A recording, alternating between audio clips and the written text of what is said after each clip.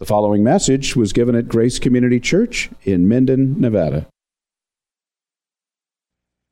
All right, so Revelation 22, we're going to read verses 1 through 5 tonight, and we're coming very, very close to the end. So this is the reading of God's Word. Then he showed me a river of the water of life, clear as crystal, coming from the throne of God and of the Lamb in the middle of its street. On either side of the river was the tree of life, bearing 12 kinds of fruit, yielding its fruit every month. And the leaves of the tree were for the healing of the nations. There will no longer be any curse, and the throne of God and of the Lamb will be in it, and his bondservants will serve him. They will see his face, and his name will be on their foreheads. And there will no longer be any night. And they will not have need of the light of a lamp, nor the light of the sun, because the Lord God will illumine them, and they will reign forever and ever. Let's pray and ask the Lord's help. Father, how we thank you that you give us a glimpse of what awaits those who love you and who love your Son's appearing. And we pray, Father, even now that you would open your word to us. We pray that this wouldn't just simply be to satisfy curiosity or increase knowledge, but we pray that you would speak to us through your word.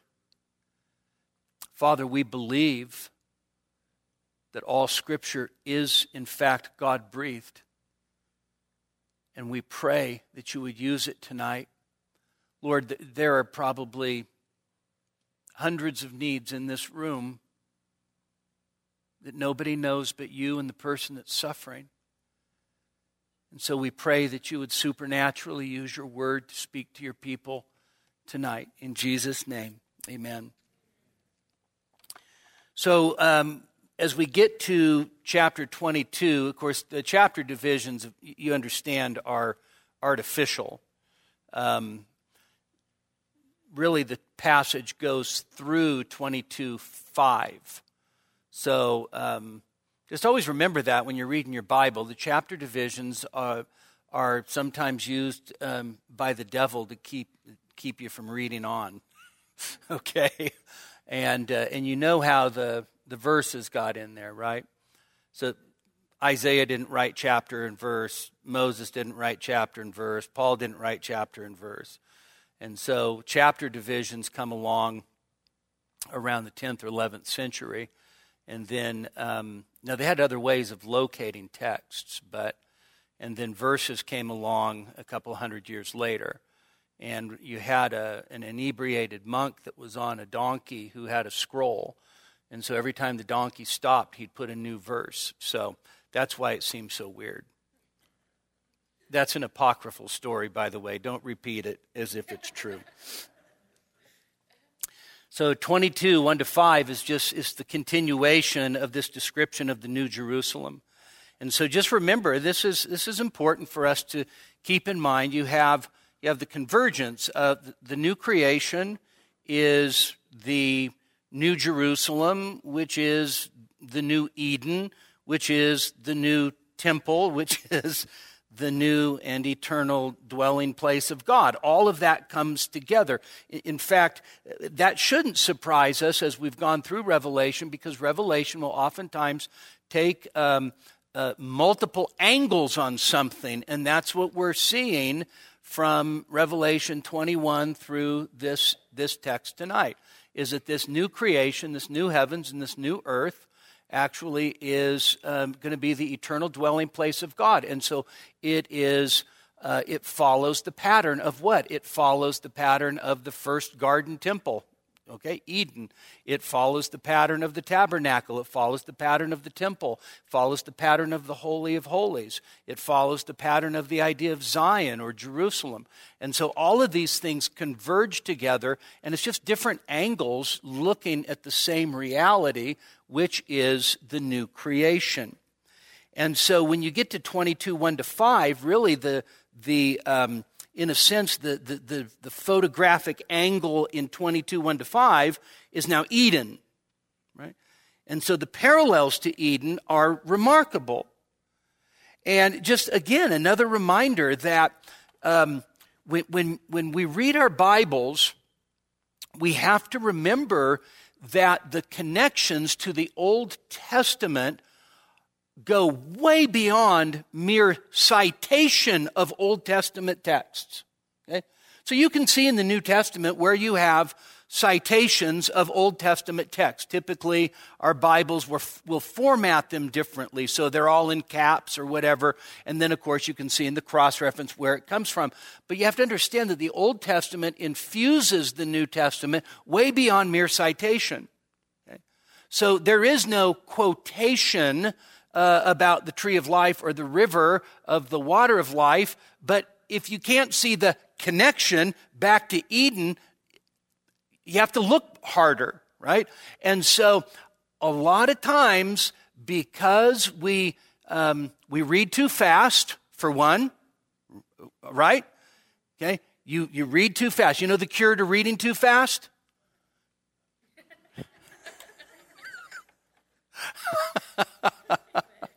You know how to slow down? Take Greek.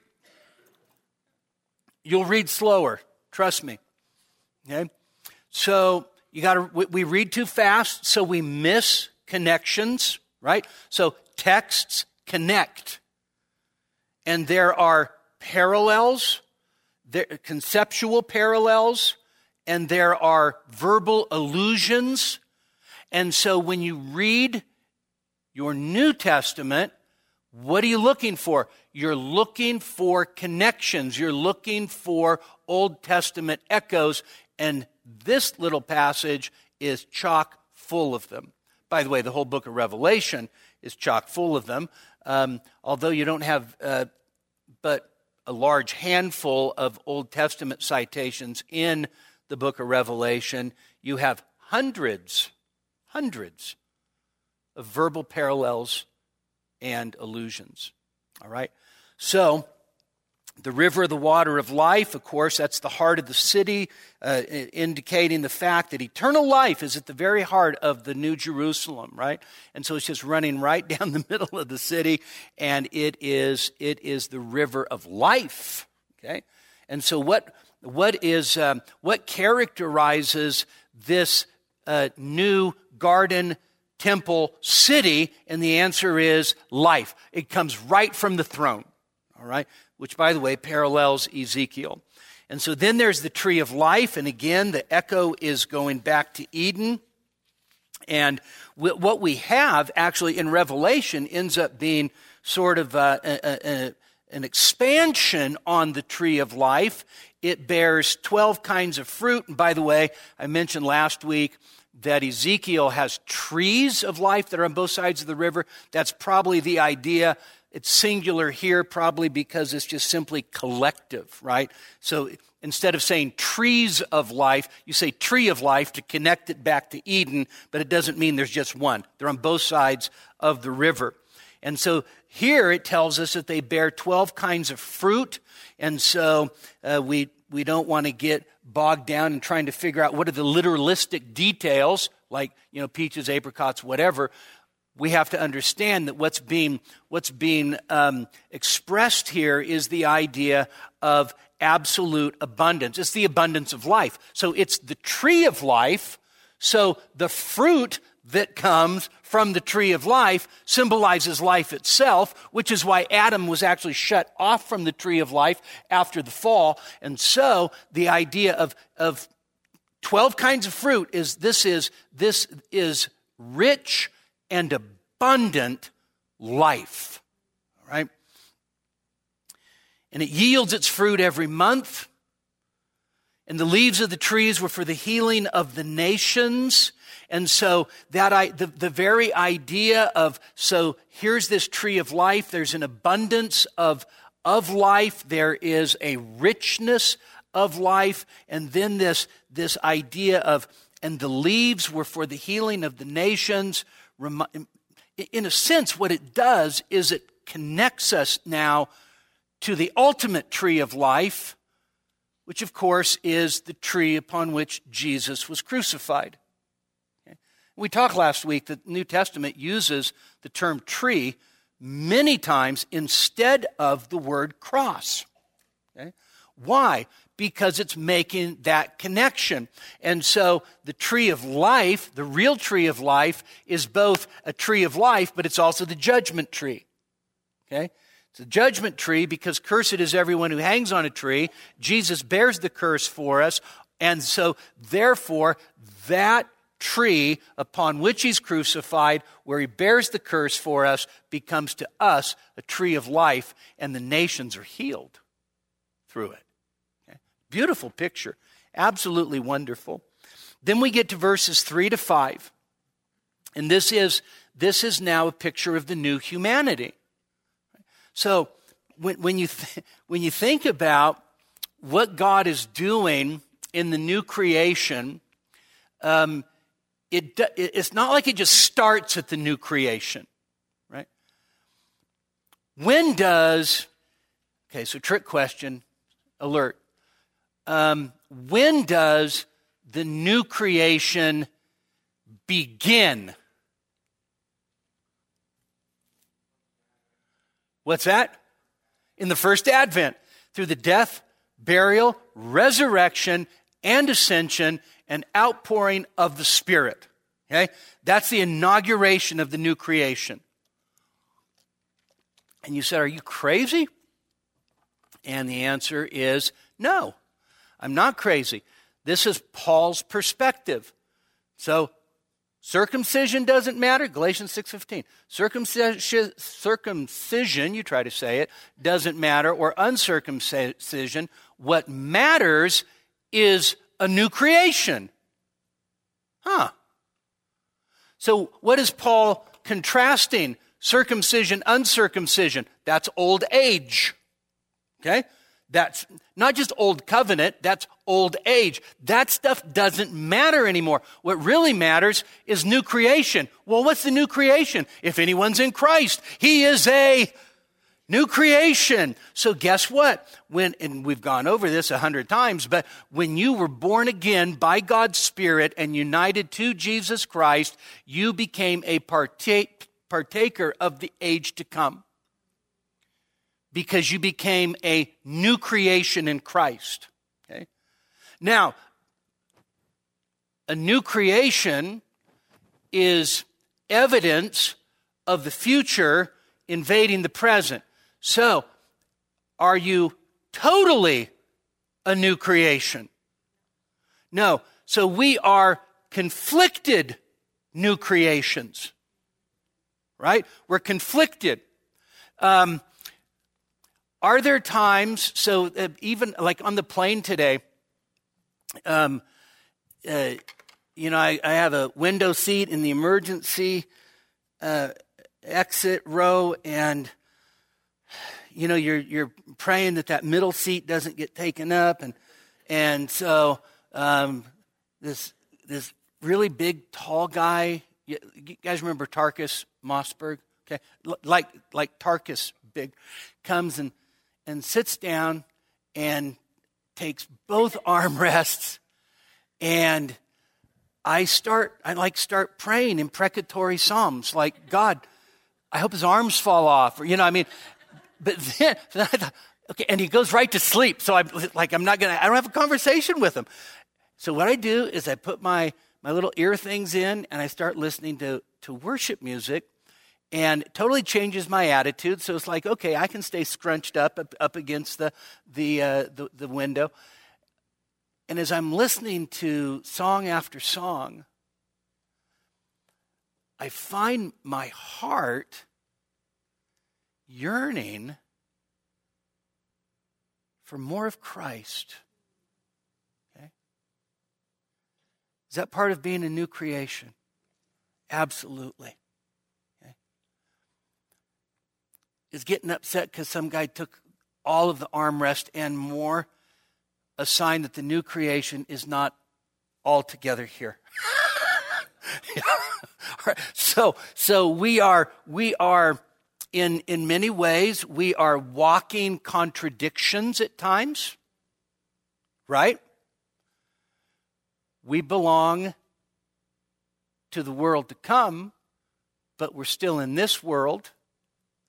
We're not to be of this world, but we find it's very easy to be of this world. And what we end up then discovering is there is an incredible tension within our lives between the new and the old. Okay?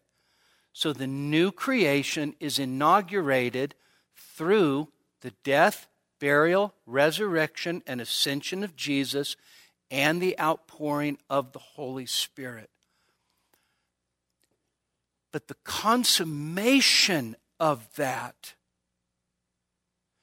is nothing less than God bringing about the fullness of a new humanity. So when does the new humanity start? Well, the new humanity actually starts in this present age. In fact, isn't this the very language of Paul when he's talking in Ephesians chapter 2, where the idea is, or Galatians 3:28, right? So there's no longer male or female, bond or free, Jew or Greek. One new man in Christ. Ephesians 2, that dividing wall, that partition that actually kept Jews and Gentiles separate, it's been broken down. And what is going on right now in this present age? And that is, Jesus is making one new man, which is a new humanity. Okay? So the church is right now the new humanity. It's interesting, there's a passage in 1 Corinthians 10 where Paul says, let none of us give offense to Jew, to Gentile, or to the church of God. So you know what Jews are, and you know what Gentiles are, but the church is something altogether different. And it's something altogether different because it's a part of the new humanity. It's a part of that one new man that Jesus is now creating through his sacrifice as the Prince of Peace. And so now, again, is the new humanity, do we experience conflict in the church? Right? Okay. So let's say you're married to a Christian. Okay. I look around. It seems like, a lot of married Christian couples here. Are you a part of the new humanity? The answer is yes. Do you always treat your spouse as a member of the new humanity? Okay, yes. All right. Just mark it down for posterity. Craig Knoll says yes. Now, you need your theology adjusted here, but so here's the thing, is that we're new, but we still battle with the old. But when you get to the new creation, John's already said it, the old is gone. The old is gone. And so it is the consummation of the new humanity that Jesus is beginning even now. And so this is the way that John describes the new humanity. Verse 3, no longer any curse. Okay? You see it there. There will no longer be any curse. Now what's interesting about this, and it didn't catch my attention until 5:30, and that is, this is not the usual word for curse, because the word for curse is not used in the New Testament. The word cursed is used in the New Testament. Okay? Or accursed. In other words, when the word curse or accursed is used, it's used in terms of the object that is accursed. Okay? Here, it is the curse itself. Okay? And so, the picture is that, of course, through Jesus as the last Adam, the curse itself, which of course is pronounced as the judgment by God on Adam, on Eve, on the serpent, and on all of creation, right? So all of creation, we live in a cursed world. And so we're under the curse in the new creation, in the new Eden, the new humanity. Now there is no longer any curse, which is absolutely amazing because it's the tree of life that's brought healing. And the last Adam has reversed the fall, and therefore he has, as it were, undone Adam's curse. And so here we dwell securely with the full knowledge, no longer any curse. By the way, this is better than Eden. Okay, it's Eden, but better than Eden. So when Adam is created, Adam has the ability not to sin, but he also has the ability to sin. Right? Okay. In the new creation, no more curse, and you and I are forever secure in not being able to sin.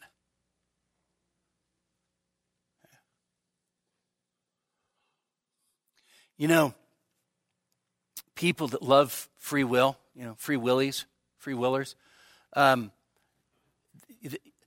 So I want you to think for a second. In the new creation, you're going to be so perfected into the image of your Son, into the image of God's Son Jesus, that your will is going to be confirmed and permanently fixed so that you are not able to sin. Okay? And you know what? I say, Lord, violate my will. Right? In the new creation, violate my will. By the way, that's not a bad prayer to pray like every morning. Lord, violate my will. Make me walk in your ways, right? Make me willing. Work in me so that I don't do the stuff that I want to do. Make me want to do the other stuff. So, throne of God and the Lamb are in the middle of it. Again, Eden temple. And so here's Adam, who served God as the priest, and he's communing with God in the garden, and of course, he gets expelled. No more chance of being expelled. And then here's what John says, and his bondservants will serve him. And so here we have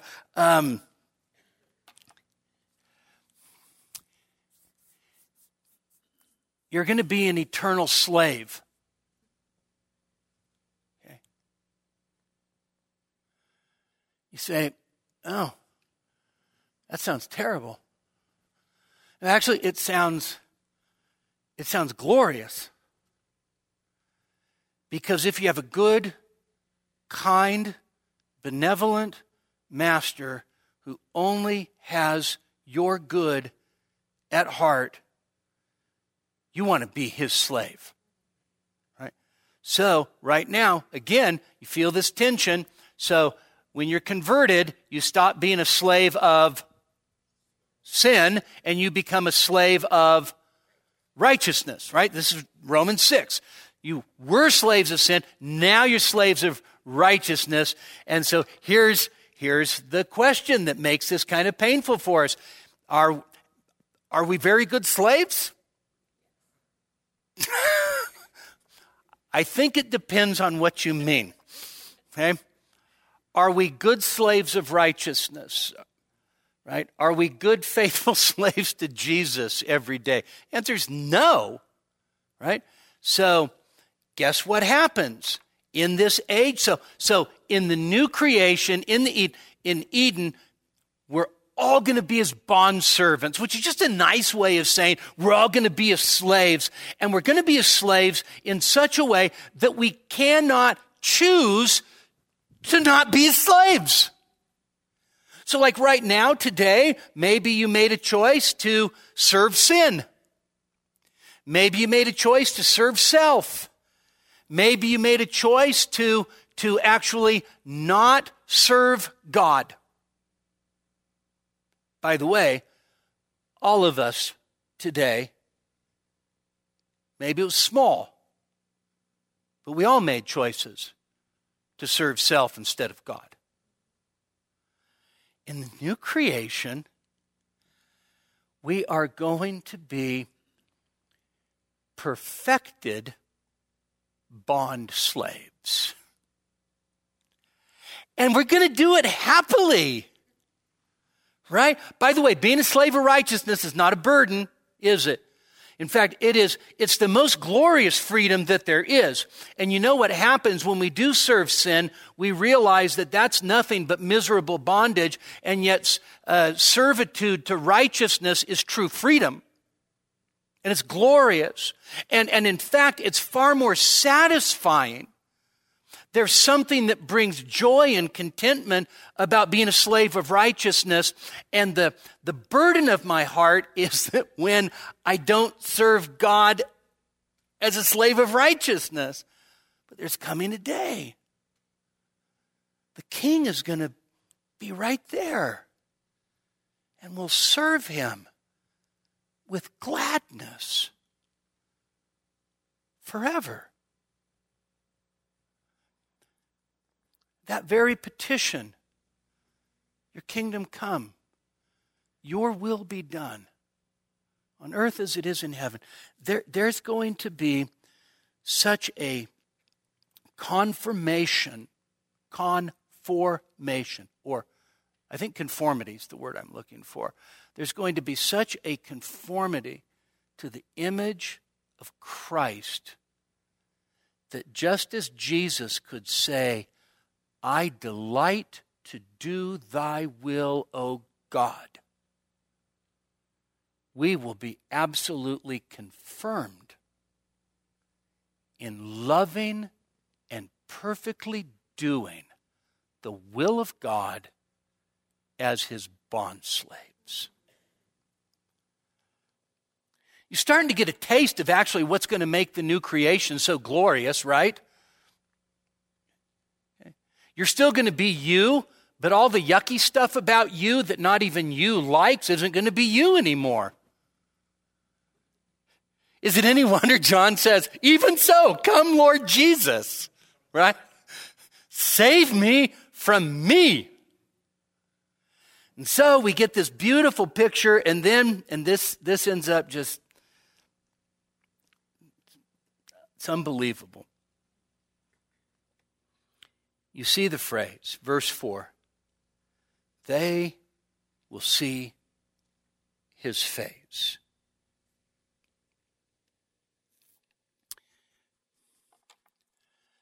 So Moses goes up on the mountain in Exodus 32, and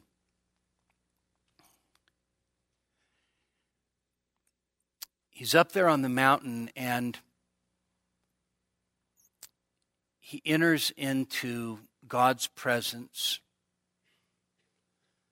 He's going to get the law because he broke the first copy. Okay. And in chapter 33, Moses prays this prayer in verse 18. He says, I pray thee, show me thy glory. What does he want to do? He wants to see the unmediated,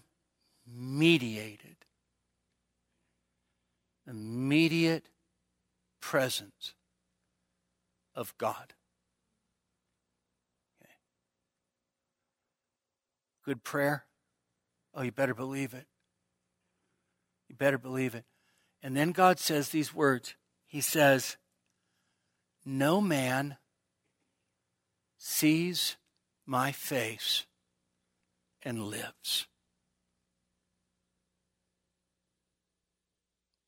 In other words, Moses, right now, you ask to see my glory. By the way, you understand the way this is working, right? To see God's face is to see his unmediated glory. It's not like God has a nose, 2 eyes, 2 ears, and a mouth, all right? To see his face it's the imagery of direct intimacy.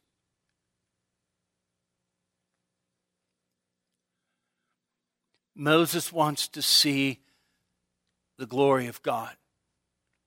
God says you can't see my face and live. Nobody can.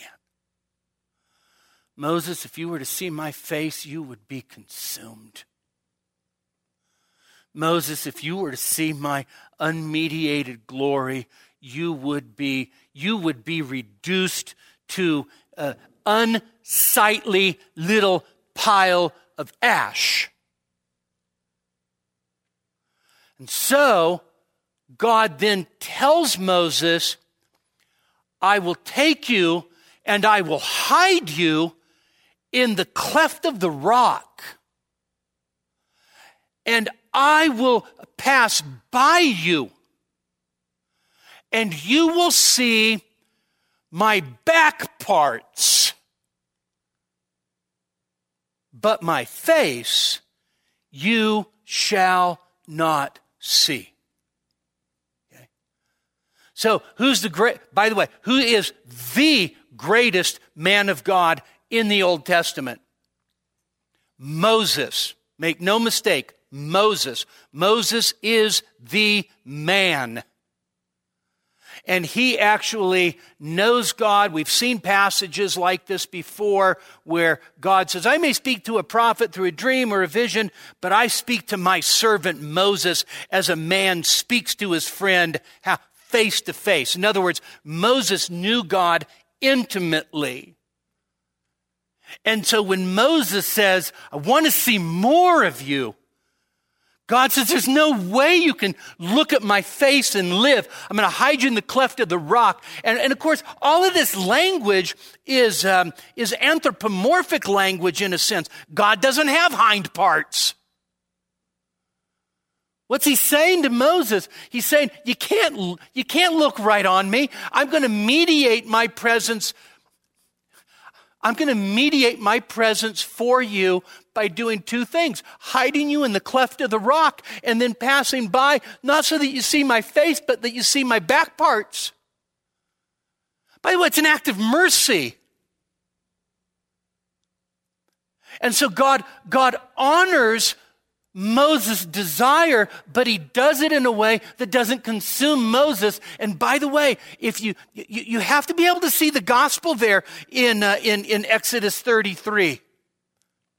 How in the world can you and I ever actually enter into the presence of God? How can you and I ever be accepted by God? And the answer is this: you have to be hidden in the rock of ages.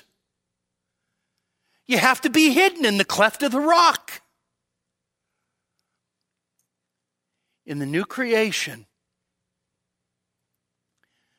we will be so conformed to the image of Jesus as the firstborn among many brethren that desire of Moses will come true.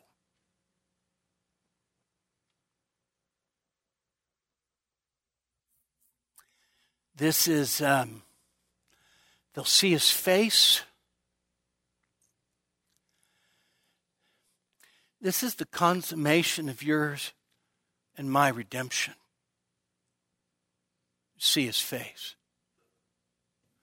To actually look upon him.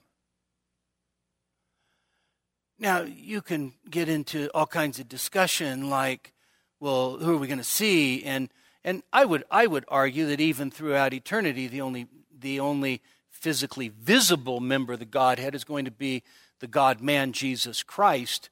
But understand this, the idea of actually, and they shall see his face, is that we will have a new intimacy with God in the new creation so that we will know just as we've been known.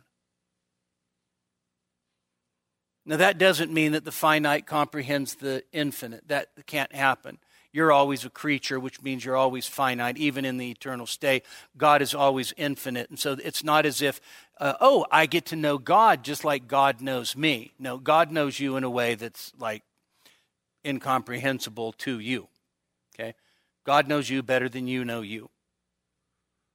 God knows things about you that if you knew, you would go to the Golden Gate Bridge and take a jump. Okay? And so the idea, though, is I'm no longer going to be looking through a glass darkly. I'm going to be seen face to face. And it will be, I think, that initial glimpse. So this is what I think is that in the intermediate state, which is our loved ones, so my mom, Arnie, I mean all of our, George, all of our loved ones that are in the presence of the Lord right now, they know the Lord far better than they did here. Praise God. Right? Praise God. But it will be in the new creation when everything is consummated that we will know him in a way that we have never known, even in the intermediate state. That's what makes heaven heaven. You understand, that's what makes heaven heaven. God is there. And you see him. We have names on foreheads. By the way, you see any other things on foreheads in the book of Revelation? Okay, so yeah, mark of the beast is like a forehead deal, right? Any other forehead deals? 144,000 that are sealed, okay, have God marks them, okay? What's the idea of actually having his name written? We're not going to look at all the passages, but you end up having, so the priest would wear a turban that actually then had holy to the Lord, okay? You have this, comes from Isaiah 62:2. So what is it that his name will be on our foreheads? The idea is that we'll completely belong to him. Completely. We will be totally his. Forever. Forever. And again, hear the echoes of Eden. Okay? So here's Adam on probation, and he actually is a traitor against God, expelled from the garden, expelled from God's presence, and actually alienated from God. In the new creation, what happens? He writes his name on our foreheads, and we're forever his. And that never changes. There's no chance of it ever changing. You are forever his. And then the next description is there will no longer be any night. Now, I was thinking of doing this. I didn't have time. Go home, and sometime before you go to bed, go to YouTube and type in David Phelps, No More Night. Okay? You know who David Phelps is? Okay. David Phelps is a wonderful singer. And listen to that song, No More Night. When my mom died, Jenny O'Connor sent me that song. And it is glorious. So no longer any night. This is analogous to no longer any sea. There's not going to be, you don't need a lamp, right? You don't need the light of the sun Why? No more night. How come? Because it's the Lord God who illumines them. So what that means, if we say no more night because there's permanent light from God, then what does that mean? It means, okay, no more darkness. Okay, so that's not like profound, right? Okay, no more night, light all the time. No more darkness. Now, the idea of no more darkness is absolutely glorious.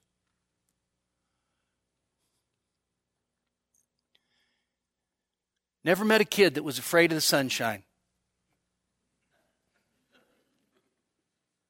Right? Any of your kids ever afraid of the dark? Okay, you know what? You don't want to admit it, but some of you are still afraid of the dark. Okay? Okay? So, Ariel has his little lamp by her bed. I'm like, we're going to sleep. Turn that off. I like sleeping with it on. Why? What are you, 8? Turn it off. I like to sleep when it's dark. I like the light. Okay? So maybe she thinks that's some reflection of our hearts, that she likes the light and I like darkness. But here's the reality, is that darkness in the Bible is typically not good. So one of the plagues on Egypt was a darkness that could be felt. The kingdom of the beast, actually his kingdom is completely darkened. Okay? And so the idea of darkness is not good. And so what happens is no more darkness, which means a lot of stuff. No more storm clouds, eternal day, absence of darkness.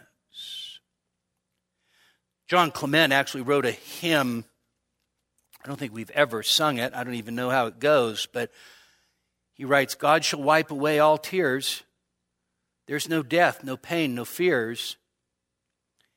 And they count not time by years, for there is no night there. So you won't need the light of a lamp or the light of the sun because God's going to illumine. In other words, what's going to happen? God's face is going to shine upon the new humanity. Right? That's the picture. God's face is going to shine on the new humanity in the new creation. And do you know what that means? That means that the Aaronic benediction is finally, fully, completely fulfilled. Right? So sometimes we end a service, we say these words, the Lord bless you and keep you. The Lord make his face to shine upon you and be gracious to you. The Lord lift up his countenance upon you and give you peace. And then, by the way, we don't cite this part because it's not part of the benediction, but it is important. So they shall invoke my name on the sons of Israel, and then I will bless them. And so that very prayer of he'll make his face to shine upon you, he'll lift up his countenance on you, is going to be consummated. So every time we say those words, can it be true that God's face shines upon us in this life? And the answer is yes. How do you know God's face is shining upon you in this life? Do you feel a rise in the temperature of the rays that are hitting your face? No. You know God's smile, God's countenance being upon you, shining upon you. You know it by faith. Right? Okay. You don't, by the way, this is not the way to live. You don't walk outside of Red's and see a $20 bill stuck on the ice and bend down and pick it over and go, wow, God's shining upon me. Okay? Because apparently he wasn't shining on the guy that lost it. Okay? You can't judge by circumstance the shining face of God. Okay? But you know, because of Jesus, by faith. In the new creation, you'll know it by sight. You will see it by sight. His face will shine upon. By the way, this has been the passion and the desire of psalmists and prophets is to what? Is to have God's face shine upon them. Notice, read through the Psalms. Notice every time there is a prayer or a statement of confidence, God's face will shine upon us. Or the psalmist, for instance, in Psalm 11, when I awake, I will be in the light of your likeness. Right? So all of those holy desires to see God, to know God better, to actually experience His shining face upon us, lifting up His countenance upon us, all of it is consummately answered. And so Craig Koester, a Lutheran, says, the night of sin and death is gone. The light of God's salvation and light has come. Faith gives way to sight. Uncertainty issues into understanding.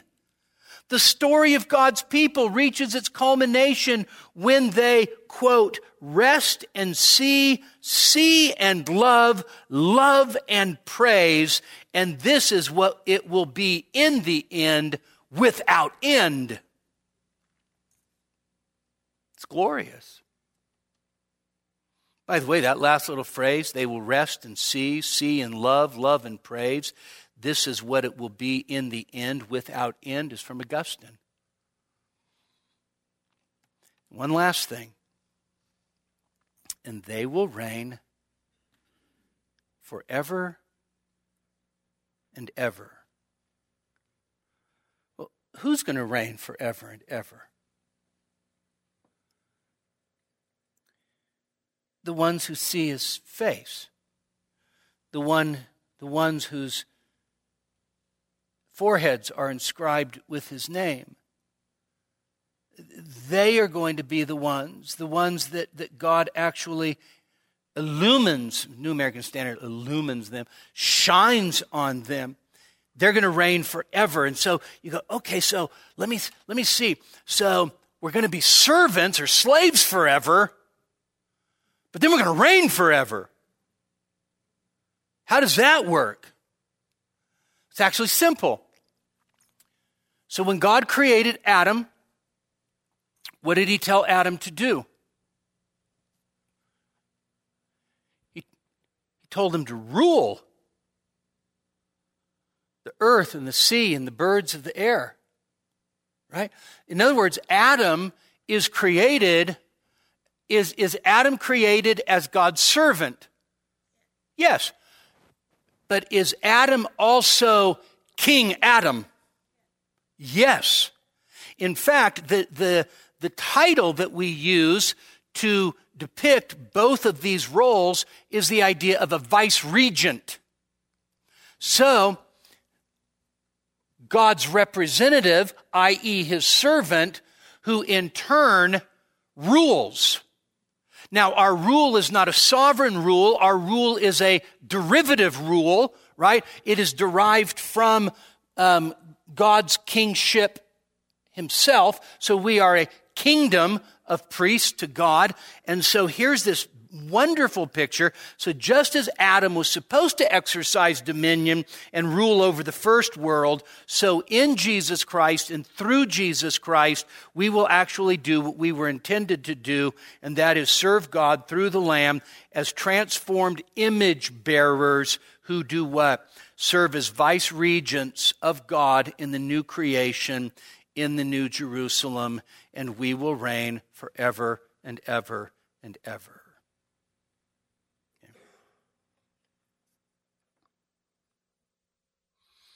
That's what awaits the people of God. You know, one of our problems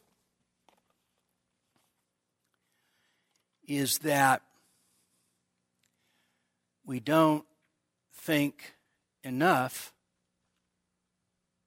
about the future. I mean, eternity. We don't think enough about it. Has it ever occurred to you that as God's people, oftentimes we are incredibly earthbound in our perspective? Has it ever occurred to you that our gaze is fixed on the earth instead of out there to what God has for us? Okay. Revelation is designed to get you to look forward. And you might say, well, I heard it said by my grandmother that you're so heavenly minded, you're no earthly good. Okay? I want to say, the more heavenly minded you are, the more earthly good you are. We get so locked in to the now that we forget that there's a not yet. And that's our inheritance. And I want to say that just so the first Sunday in 2024, we did those who love the first appearing of Christ will love the second appearing of Christ. Remember that? It's just a couple weeks ago. Okay.